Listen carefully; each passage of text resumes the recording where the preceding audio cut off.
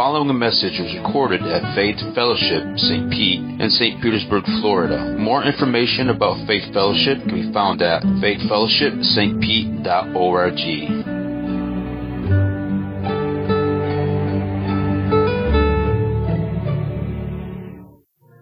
That the Holy Spirit's going to do a work of ministering to our heart, leading us to freedom, setting us free from the lies and deceptions, the paradigm problems that we face in life that can really liberate us to what Jesus came to do, which was set us free. I mentioned earlier, and I just want to say that again. Please, sometimes the simplest of truth have the most profound promise in them is what James 4:8 says, draw near to God and he will draw near to you.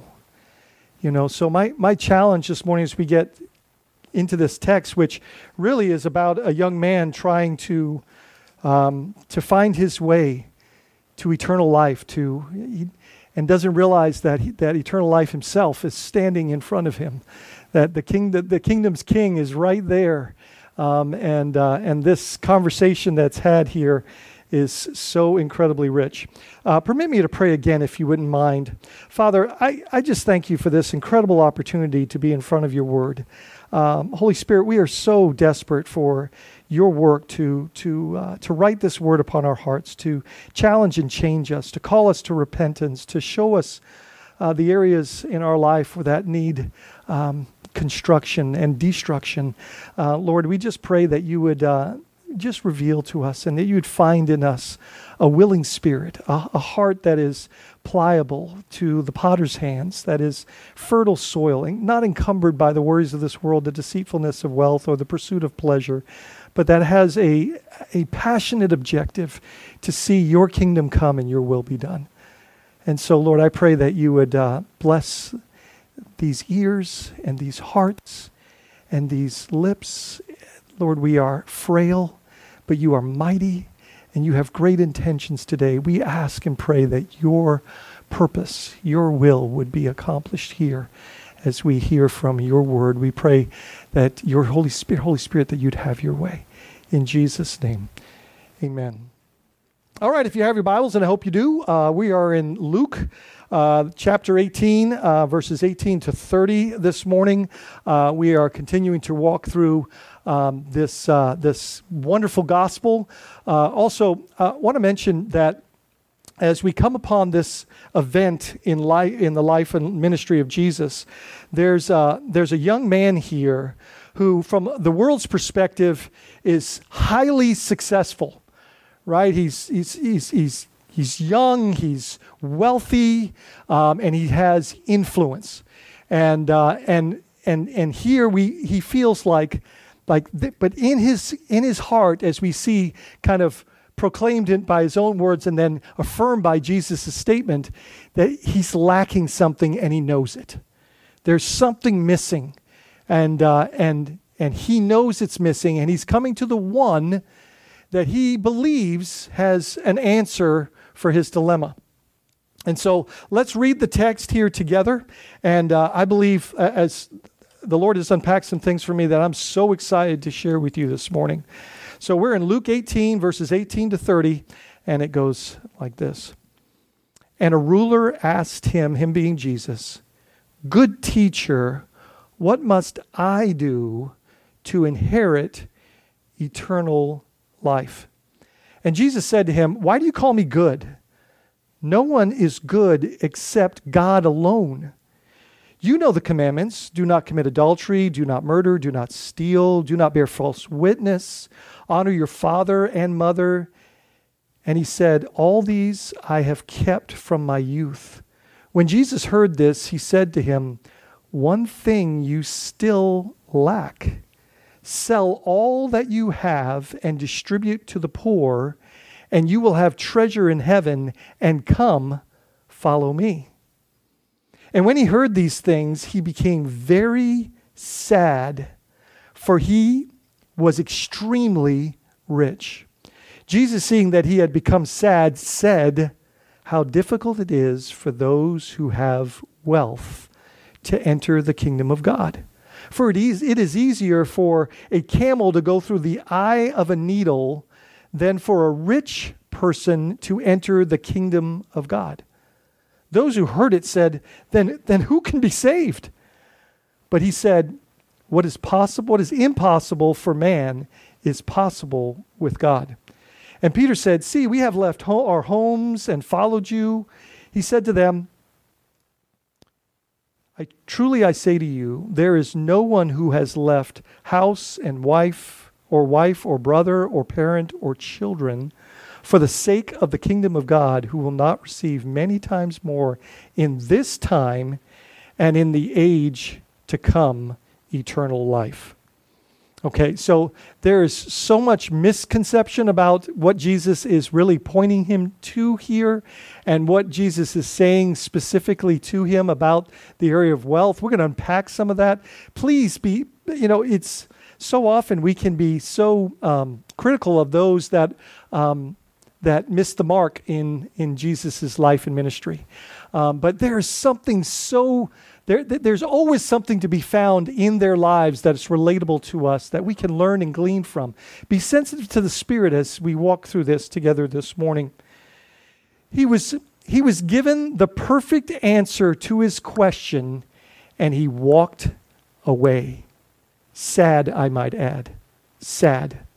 He came to the right person, he asked the right question, and received the right answer, and he made the wrong choice. Why? Why? Has the Lord pointed out something in your life recently? Has there been a moment where the Lord has answered your question, but maybe not in the way that you had hoped or perceived, right? But is there an area of your life that the Lord has kind of addressed that you feel, maybe it's like in the case of this young man, is a significant part of your perceived identity. And you're resistant on this, missing out on all of the intimacy and the privilege of following Jesus, rather than seeking or believing that we can hold on to things and follow him at the same time. Have you responded in obedience, or have you walked away, per se? So let's look at the text verse by verse. And we could spend most of our time, and I think that would be ideal, in fact, right here in verse 18. And it begins with this. And keep in mind, Matthew and Mark also have an account on this and have some nuance that I'll bring as we go along, just to kind of add to the value of this moment and what we can glean from Jesus' counsel. Verse 18 says, and a ruler. Now, we don't know what many would speculate that he's a synagogue ruler because of the context of the passage. But I think all that we're meant to know, because there's other speculation, all that we're meant to know is that this is a young man that has influence, right? That he has a role that includes influence. He's a ruler. He's a leader. And a ruler asked him, good teacher. Now, let's just pause there, because this is probably the most important thing we need to understand in order to understand the entire interaction that goes on here. Do you know that this is the only time in Scripture, in the New Testament, that anybody calls Jesus good teacher or good? Now, would you say, like, don't we say it often, like, God is good, right? And now, is that a true statement? Right? And do we often use words like awesome and other words that, like God is good, like as if God is as good as a really good slice of pizza, right? I mean, there's no comparison, right? No comparison whatsoever. So I say that to say this. In first, and this is so, like, if we don't get context and Jewish context here, like, we miss a whole lot. First of all, we don't even understand what Jesus is saying in response initially. In Jewish culture, good was only reserved for God. Only.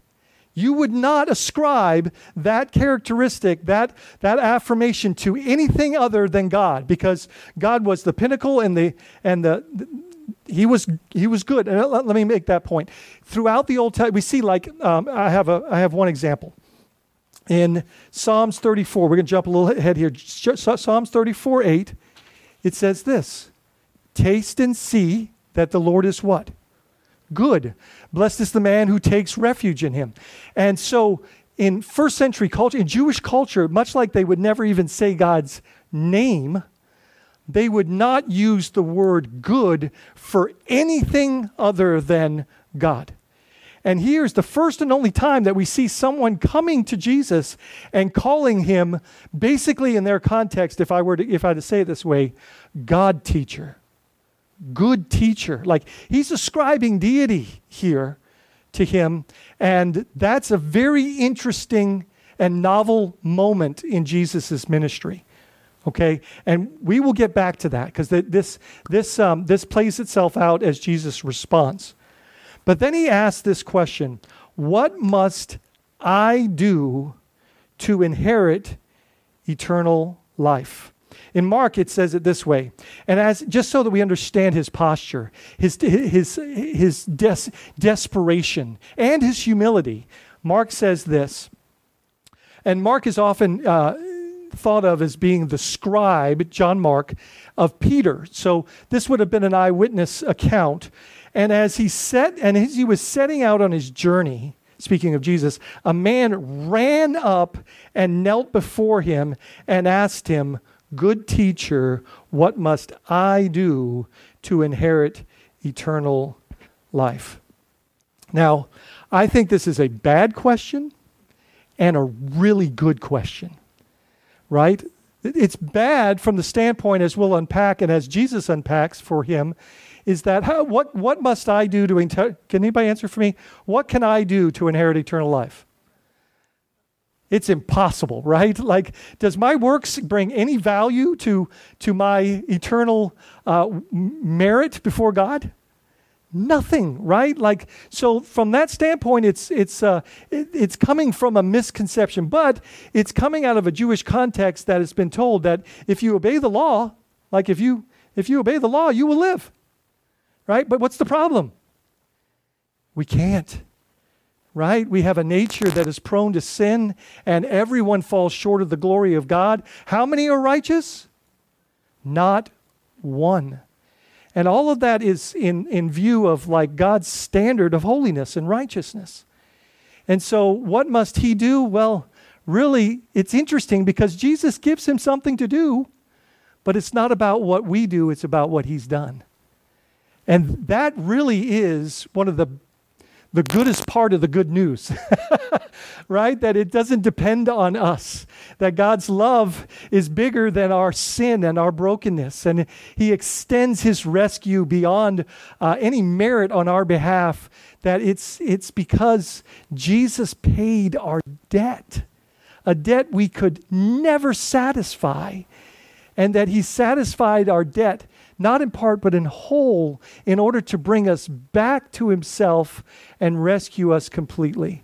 Is Miss Betty okay? She's sleeping, and that's okay. Donna, is Miss Betty okay? Do we know? Sarah, do you want to take a peek? Guys, let's pray. Let's pray this moment. Father, we thank you that you are the author of life, and that it's your breath that brings any sense of hope. And so, Lord, we ask that you would minister to Miss Betty in this moment, that you would strengthen and encourage her, and that you give us wisdom to know how we might respond to her need in this moment and honor and please you in the process. Please, Father, you're the only one that can do the miracles that we look to you for. So I pray that you would touch and minister to this precious body, this precious saint, this one. Lord, Miss Betty, we put her in your hands in Jesus' name. Amen. Amen. Amen. How we doing? Are we okay?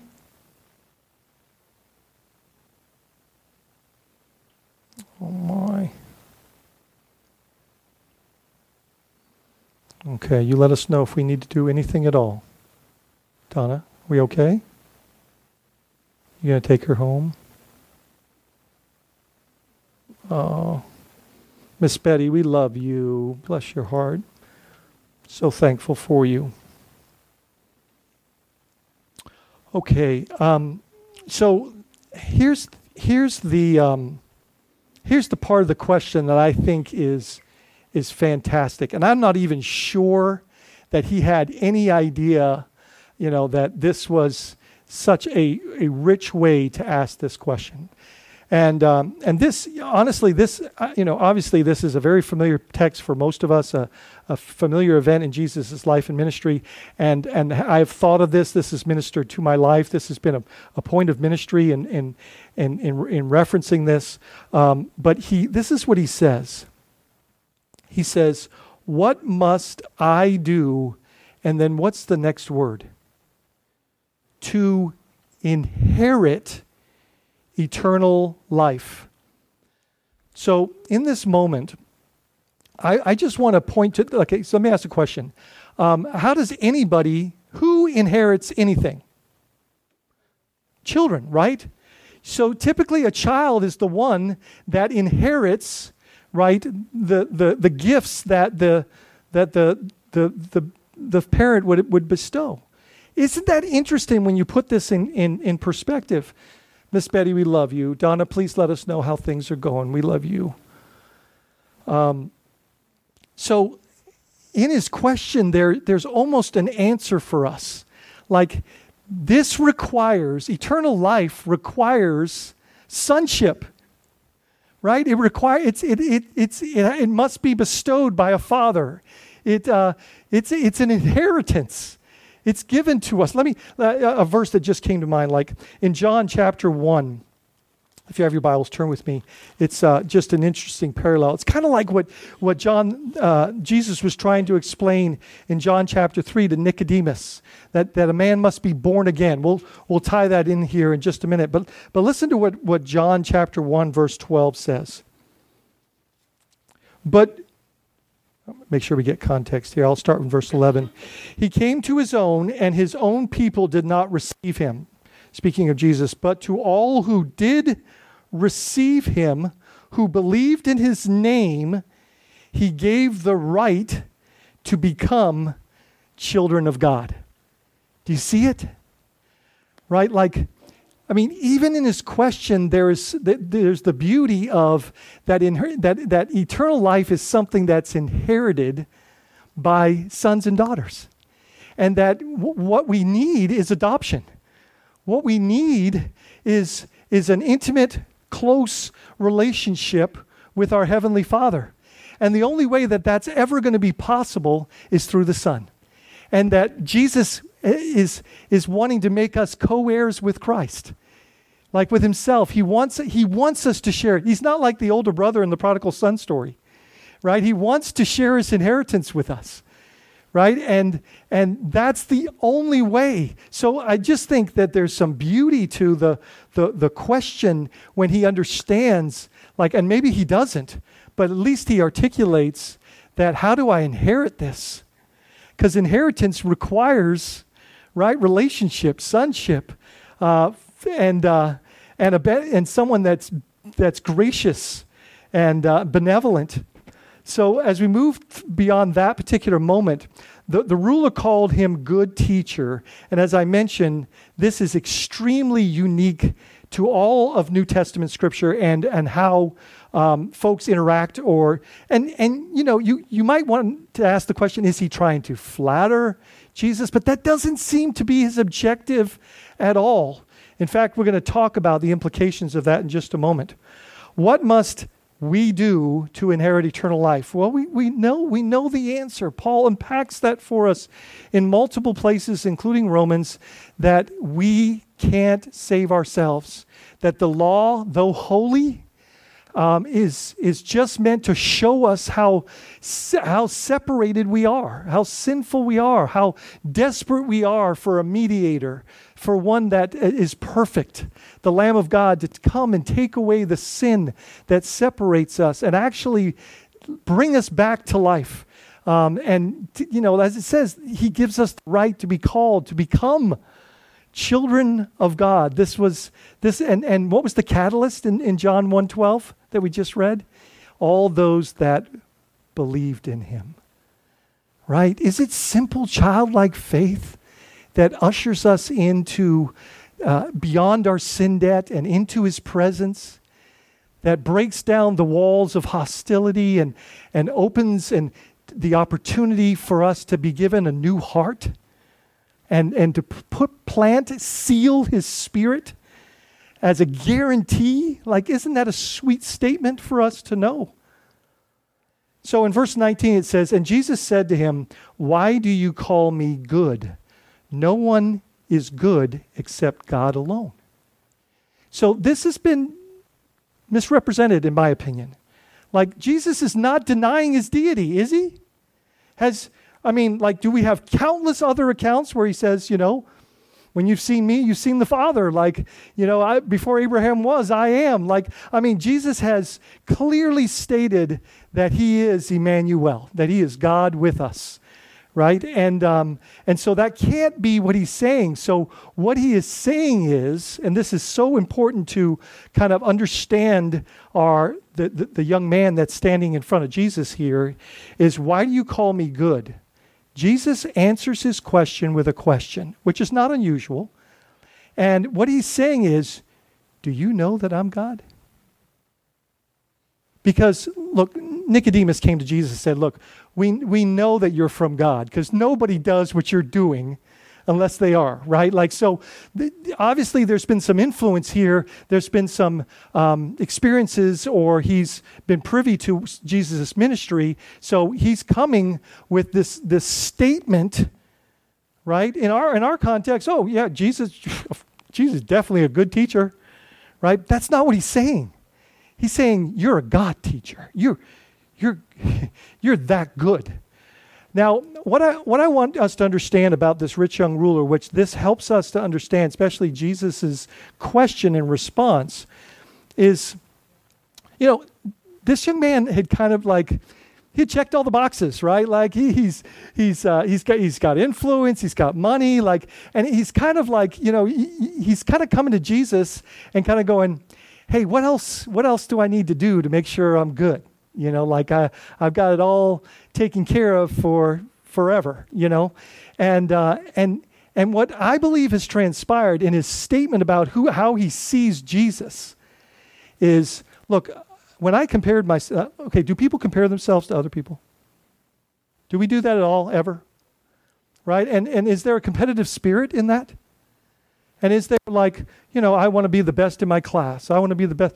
And there's some value to but when it becomes our identity, when it becomes see, what I believe has happened here is if he measured himself by any other individual, he's doing pretty good. Right? But all of a sudden, Jesus shows up on the scene. And he doesn't feel like he's doing pretty good anymore. He feels like, man, there's something I'm lacking here in light of you. And I'm going to come to you and ask you. Yeah, I see this. I see this in dynamics within relationships. I see this with folks that shine for Christ's glory, that people be like, man, they're happy. Man, what's their secret? They seem to be really content. And man, I wrestle with that. Or they seem to be really wealthy. I want to get close to them and find out why or how. They seem to be joyful all the time, and people will come in looking for, what do you got? That I don't have. And so that's one of the things that we see unpacked in John chapter 1. Light came into the world, but the world was filled with darkness, and rejected the light, right? And the light, that's talking about God's character, His eminence, His glory, right? And what it does is it reveals our darkness. And when it does, what are we going to do with that? Are we going to try to turn the light out, which is quenching the Spirit, saying no to conviction, rejecting the counsel of God's word? You following with me? Or are we going to submit and say, you know what? as hard as that is, and as much as that is a part of you're asking me to give up me here, or at least what I perceive to be my identity. I'm going to follow you. And if this is what's getting in the way, then okay, that's got to go. And in this scenario, that's what's spoken, but that's not what happens. And there's sadness because of it. And so Jesus asks him, are you saying that you see me for who I am?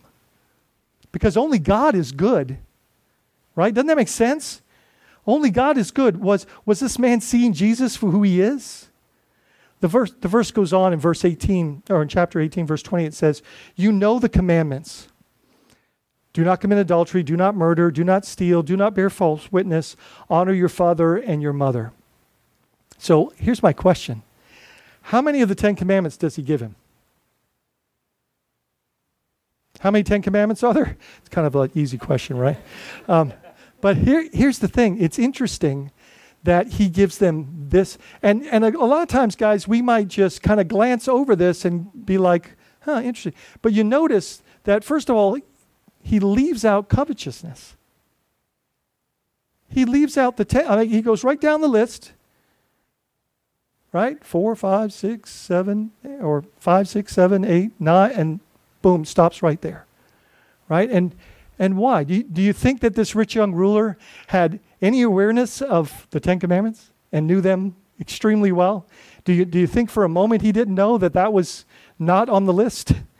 And do you think for a moment that Jesus is doing what he always does? Is he's kind of putting his word, in front of him like a mirror just to reveal his own heart to him in this moment? And that's exactly what he's doing. Do you believe for one moment that Jesus is saying, oh, well, do the commandments and you'll live? And in one way, that's true, right? If we can do that, we would, but we can't. And Jesus is trying to show him his error. So let me ask a question this morning. Does God reveal our errors? In his mercy, in his love, in his kindness, does he point out our darkness? Does he show us the things that are hindering? And for what purpose? For what purpose? To draw us near. To keep us close. To invite us to follow him more dearly and intimately. This was the heart behind it. He left out covetousness and then he addresses his need. This tells us again, just reminds us in a subtle way that, do you think Jesus knew his heart? And do you think Jesus knows yours, Jill? And isn't that a comfort? Some of us would say, well, to some degree, but some of the things I'm not really wanting. Listen, he knows all of it and loves you anyway. Because if you look at this account in Mark, which is not in Luke or Matthew, and I'll read it in a little bit, it says, Jesus looked at him and loved him. He loved his want, his desire, his pursuit, but it was all wrapped up in status and in his image, right? And that had to fall in order for him to follow. And there will always be things in our life and our journey with the Lord that have to fall in order for us to follow. Because they will hold us. The sin that so easily entangles us. We see that in Hebrews 12, right? And what's the context of that? The race marked out for us. We can't run a race. He'll talk about a camel through the eye of the needle here, but we can't run a race with shackles on our feet. The sin that so easily entangles. And so what's interesting here, it says, if we could keep the law, we would live, but we can't. Yet, he has this response to Jesus. And sad in some regard. He says in verse 21, and he said, all these I have kept from my youth. Did he understand the perfect standard of the law? Did he, here's the question. He's kind of walking in a manner that I've got it all figured out. I've done everything that I can do, right? Like, I'm good. And that's definitely not the case. I don't think he was there at the Sermon on the Mount when Jesus said, if you have anger in your heart towards your brother, you've already murdered him. That the righteous standards of the law are far beyond our capacity to realize them. And yet Jesus was the one and only one that could come. And he said, I did not come to abolish the law, but to fulfill it, so that his resume could be ours in exchange for our rags. In verse 20 of Matthew 19, it says, the young man said to him, all these I have kept. What do I still lack? Can I just point this out? He knew there was something missing. There was a deep sense that he wasn't satisfied and that something was amiss. And Jesus affirms that. As we go into verse 22, it says, when Jesus heard this, he said to him, one thing you still lack. Now, he tells him to sell some? No. Sell all that you have and distribute to the poor, and you will have treasure in heaven, and come follow me. So let me ask you a question. If we sell everything we have and give it to the poor, is that our ticket to glory? Is that how we get eternal life? Is that what Jesus was saying? No. So what is he saying? He is saying that this is what's keeping you from following me. This is the very thing that wealth has become not something. Isn't it kind of sad? You have someone like James, who was the brother of Jesus, and just really wasn't on board for a large part of his life, but then, truly became the leader of the Jerusalem church. Was a firm believer in Christ. The thief on the cross, right? We know that his transformation over a 6-hour interval was from mocker to paradise, right? So, but the annals of history record this person as the rich young ruler. And as I titled the sermon, the not so rich young ruler. Right? I mean, that's his legacy. And unfortunately, that's what he was standing in. That was his identity. That was his value system. And Jesus is now pointing a finger at those things. And in fact, for him specifically, because this isn't for everyone, but for him, it's all. And give it to the poor so that you can come follow me, which is the answer to your question. Does that make sense?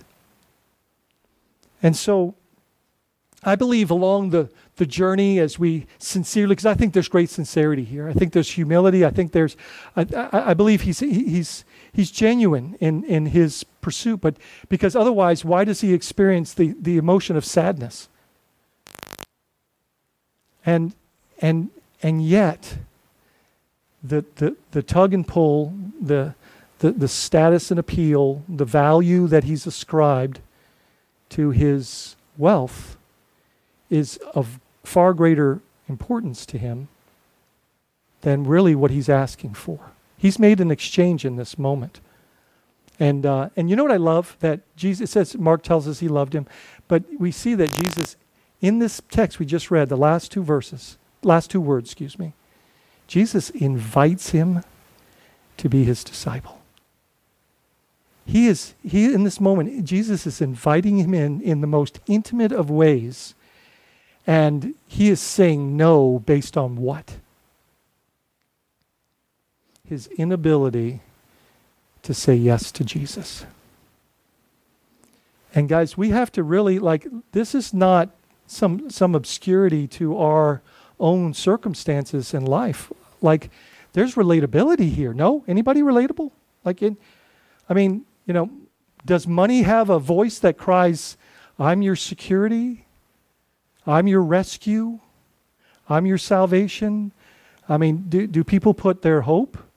Do we find a degree of comfort if there's, right? And God does not want to have, he's going to tear down those idols because they won't stand. They won't stand the test of time. They won't.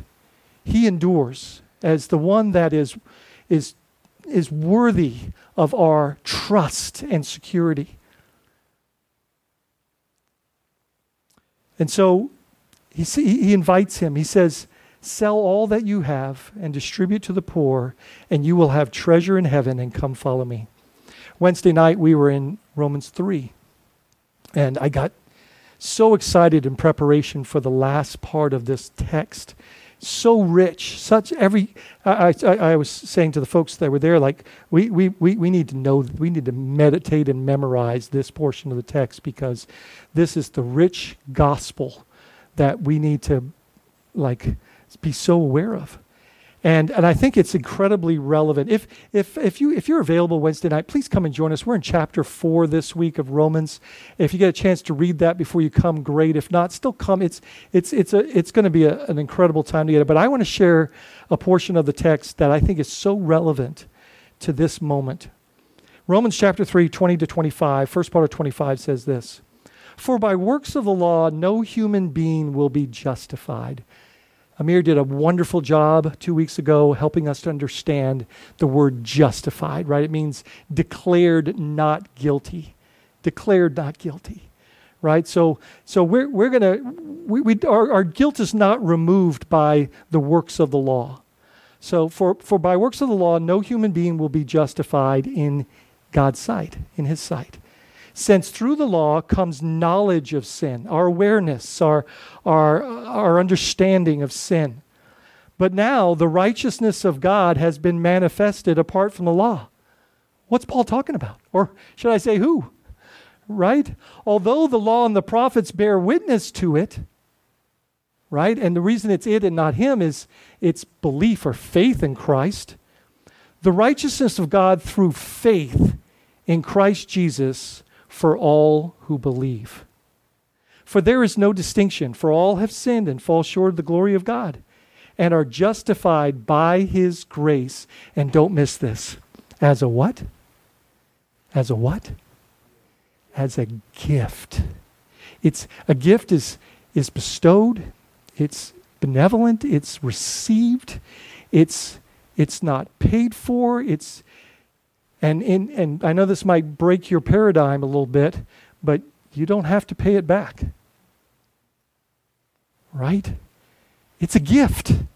Like we are justified, we are declared righteous before a completely righteous and just and holy God in faith in Jesus Christ as the atoning work. That's what Messiah means, as the anointed one. The atoning work of the cross, and that he satisfied our debt fully, and by us putting our trust in him. And what that means is declaring him Lord and letting him, following him, leaving ourselves so that we can walk in the newness of life. Right? It says, the righteousness of God through faith in Jesus Christ to all who believe, for there is no distinction, for all have sinned and fall short of the glory of God, and are justified by his grace as a gift through the redemption that is in Christ Jesus, whom God the Father put forward as a propitiation by his blood to be received, here it is again, by faith. And that word propitiation, because I think it's just so beautiful, is it means that the wrath of God is completely satisfied. That's one side of it. The other side of it is now we stand in total favor. This is my beloved Son in whom I am well pleased. That's who we are. That's how glorious the cross is. That's how great the gift of God is. And this is exactly what Jesus is inviting him into, right? He's saying, like, all of your effort to be good, to be worthy, to be right, to be wealthy, to be all of this, and trying to hold that up, trying to sustain that it's a house that's waiting for a storm. It's shifting sand. And he says, build your house on me, on the rock. And it will never fall, despite the winds and the waves. In Galatians 2:21, it says this, I do not, Paul says, nullify the grace of God, for if righteousness were through the law, then Christ died for no purpose.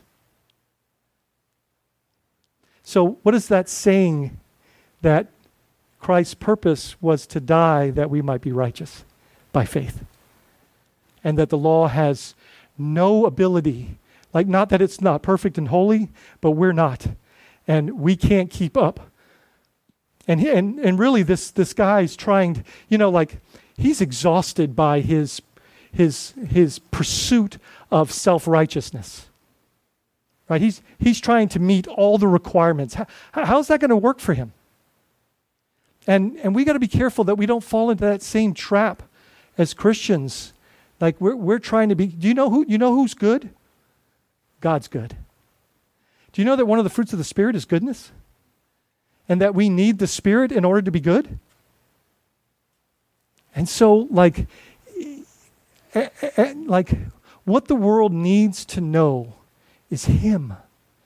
And to go back to this whole thing that he's, coming to Jesus, seeing Jesus as like, okay, I thought I was good, but this guy's good.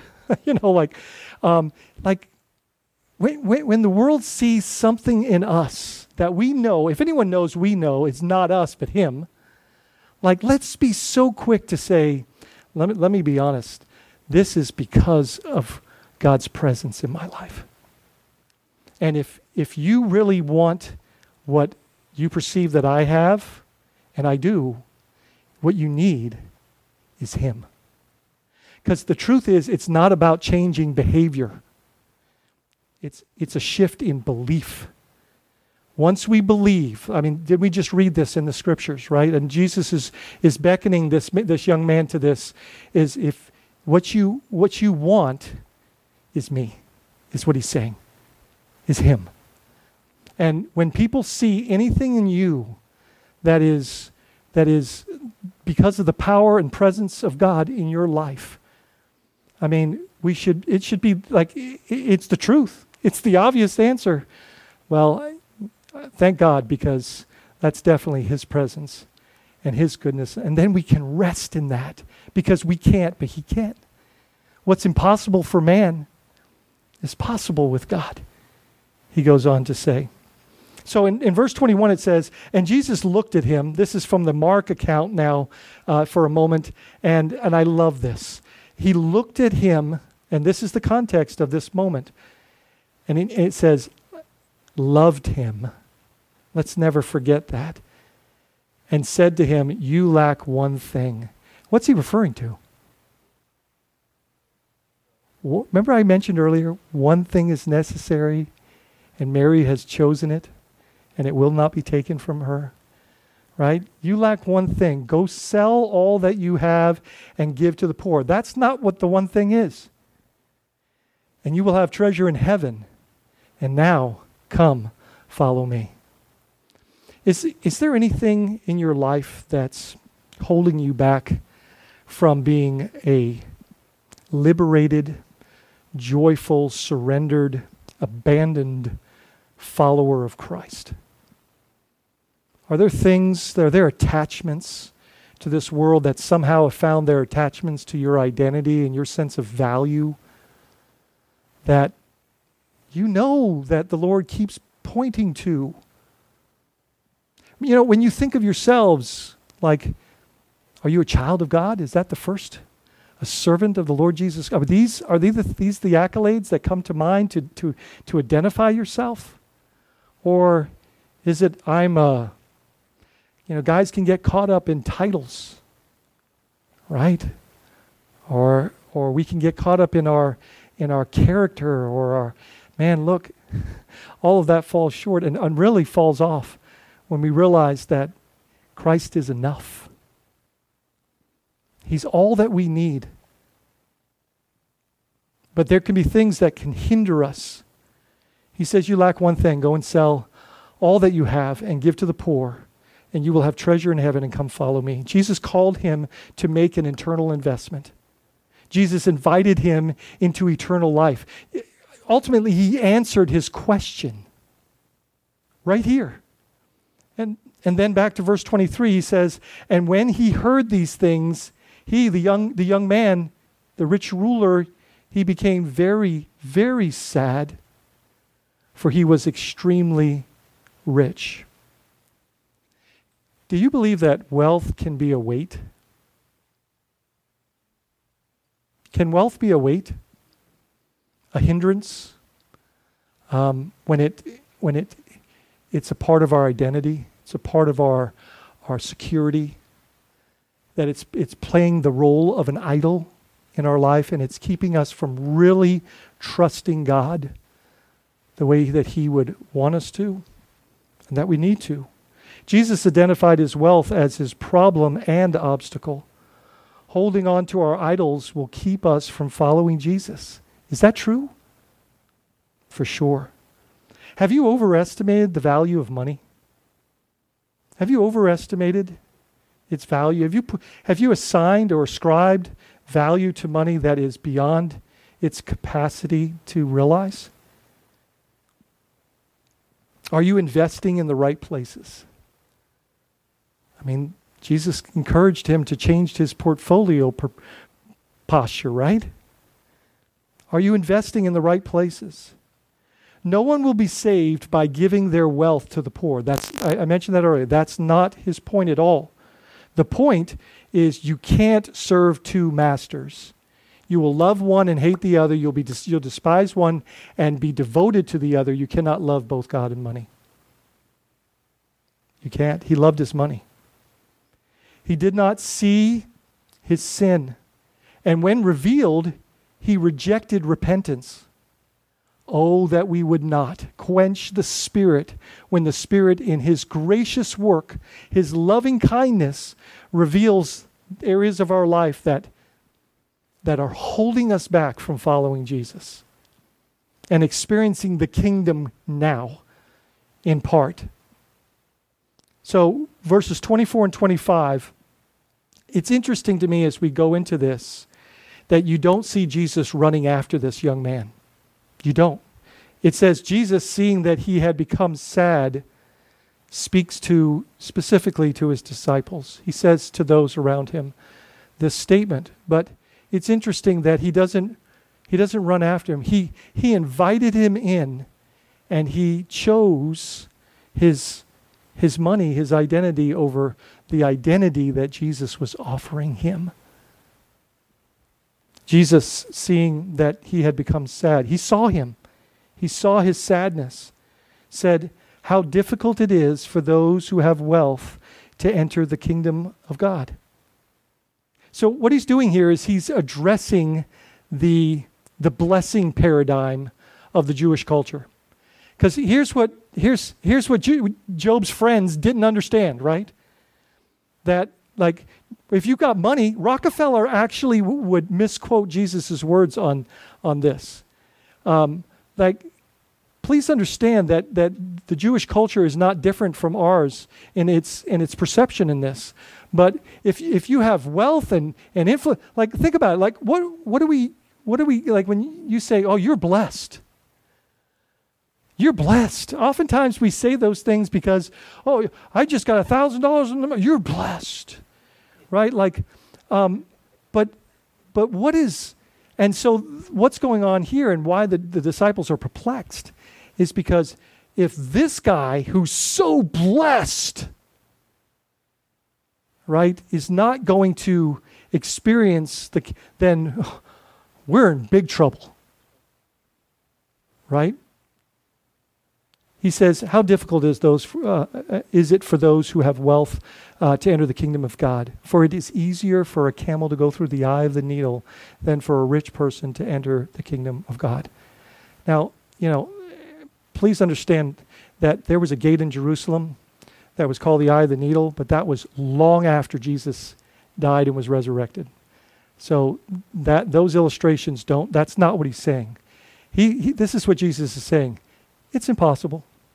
It's impossible to this degree. That's all he's saying. Like, he's just saying, I mean, have you ever, throw that graphic up for me, please, the title slide from way back in the beginning, just as a visual. But, like, guys, Jesus is helping us to understand. I mean, What would a child say to you if you say, okay, here's the camel, let's put that camel through the eye of the needle? They would get the simple concept is that it's that impossible, right? And that is what Jesus wants them to understand, that man can't rescue themselves. You can't enter the kingdom of heaven. You cannot enter eternal life without me. This confronted their broken blessing paradigm for sure. So what is the point of Jesus' illustration here? Is the answer to your need of eternal life is outside of your capacity. You need my help. You need me. Come follow me. Those who heard it said, then who can be saved? And then he says these glorious words, but he said, what is impossible for man, impossible, Jesus says. He doesn't say, he leaves no room here. Impossible for man is possible with God. It is not possessing riches that keep us from eternal life. It is that they possess us. Right? And that's what Jesus is addressing here. And look, you might say, I'm not really wealthy based on the context that we're in. The truth, in the global economy, we're all wealthy. And this doesn't just have to do with amassed wealth. This has to do with your pursuit of it. Even now, if you don't have, what are you after? And more importantly, who? Are you trusting in money? It is a false sense of security and success. Man, we only need to listen to what Solomon had to say about all of this. He said it's meaningless. It's like chasing after the wind. He said the whole duty of man is this, to fear God and to obey his commandments. And that's we can take it from someone that's tasted everything that this world has to offer and draws that conclusion. So what's the point? And please don't miss this. Salvation is impossible in our work. This is the point. Salvation is impossible in our work.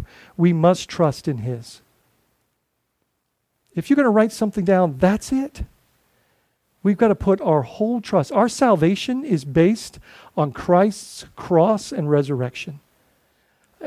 Our salvation is based on his loving pursuit of us and him satisfying a debt that was well beyond our capacity to do anything about.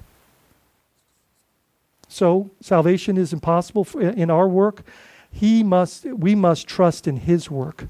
And remember this. Remember that it's a gift. Remember that it's a gift. And also remember that it comes from a gracious and generous gift giver. Like it's our Heavenly Father. Though earthly fathers, though you are good, you know how to give good gifts. How much more? How much more? And he literally in Luke in that passage or that moment says, just ask for the Holy Spirit. He wants to give it to you. And then the passage closes like this in verses 28 through 30. And Peter said, now Peter, much like the rich young ruler here, is now looking for assurance. Right? He says, see, we have left our homes and followed you. He said to them, truly I say to you. And he doesn't just speak this to Peter, he says it to them all. He said to them, truly I say to you, there is no one who has left house, wife, brothers, parents, children, and key here, for the sake, this is not an excuse to leave those folks, by the way, for the sake of the kingdom of God, for that sake, who will not receive many times more in this time. This is not talking about our eternal, store up for yourself treasures in heaven. This is saying, and the only way that makes sense is the body of Christ. That there are many people that have lost intimate relationships because they have come to know Christ, and that has caused some hardships. But God has promised that in the body, in his great provision, that there is in one passage it actually says, I'll read it for you. Mark 10:29-30 says this. Jesus said, truly I say to you, there is no one who has left house or brother or sister or mother or father or children or lands for my sake and for the gospel who will not receive 100-fold now in this time. Like, he is saying that there's nothing that you can lose. Job's a great example of this, right? Like, there's nothing that you can lose that I haven't provided for you for in the kingdom in ways that are numerous. Houses and brothers and sisters and mothers and children. He's saying he will provide. But then the reason I brought Mark to our attention, which I don't think I did a slide for this one, but this is what it says: with persecution. That's what Jesus says. That these things will come, but persecution will be a part of that package. And then it says, and in the age to come, eternal life. Okay, so what's our takeaway this morning? If the worship team would come, the challenge here is to change. The challenge here is to turn. The challenge here is to repent. The challenge here is to let Jesus point out and the Holy Spirit identify things that are keeping us from being radically following Christ, intimately, not letting anything hold us back from not trusting in anything other than Him. And then, very important here, we don't get to follow Jesus on our terms, but His.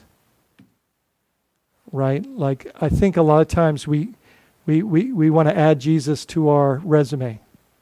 We want to make Jesus a part of our life. No, He wants to be your life. He is life. Right? And so we don't follow Jesus on our terms, but on His. And isn't this almost a bit of a warning for all of us? Especially as it relates to wealth and how we view it and how we treat it and how we spend or utilize or manage these things and whose it really is. And who gets to decide? I mean, don't you think he already had plans for what He's entrusted to you? Is the Lord pointing out something? And this is what I want you to ponder, to contemplate, and to submit in prayer to the Lord. Is the Lord pointing out something that is hindering you from following Him? That's what He did for this young man, and He loved him, and He showed him the things that were holding him back from following Him with his life and getting what he ultimately asked for. Father, we thank You for Your word. We thank You, Lord Jesus, for all these glorious examples and relational experiences that are so relatable, that help us to understand Your heart, Your intentions, Your plan and pattern and purpose. And Lord, that we would never quench Your Spirit's counsel, conviction, comfort, that we would never miss the moment, the treasured moment of obedience, declaring our love for You. Father, we thank You for this time. Let us not walk away from this moment without giving You our full heart and attention and being willing to repent and let go so that we might truly follow You with everything we are and all that we do. In Jesus' name, amen.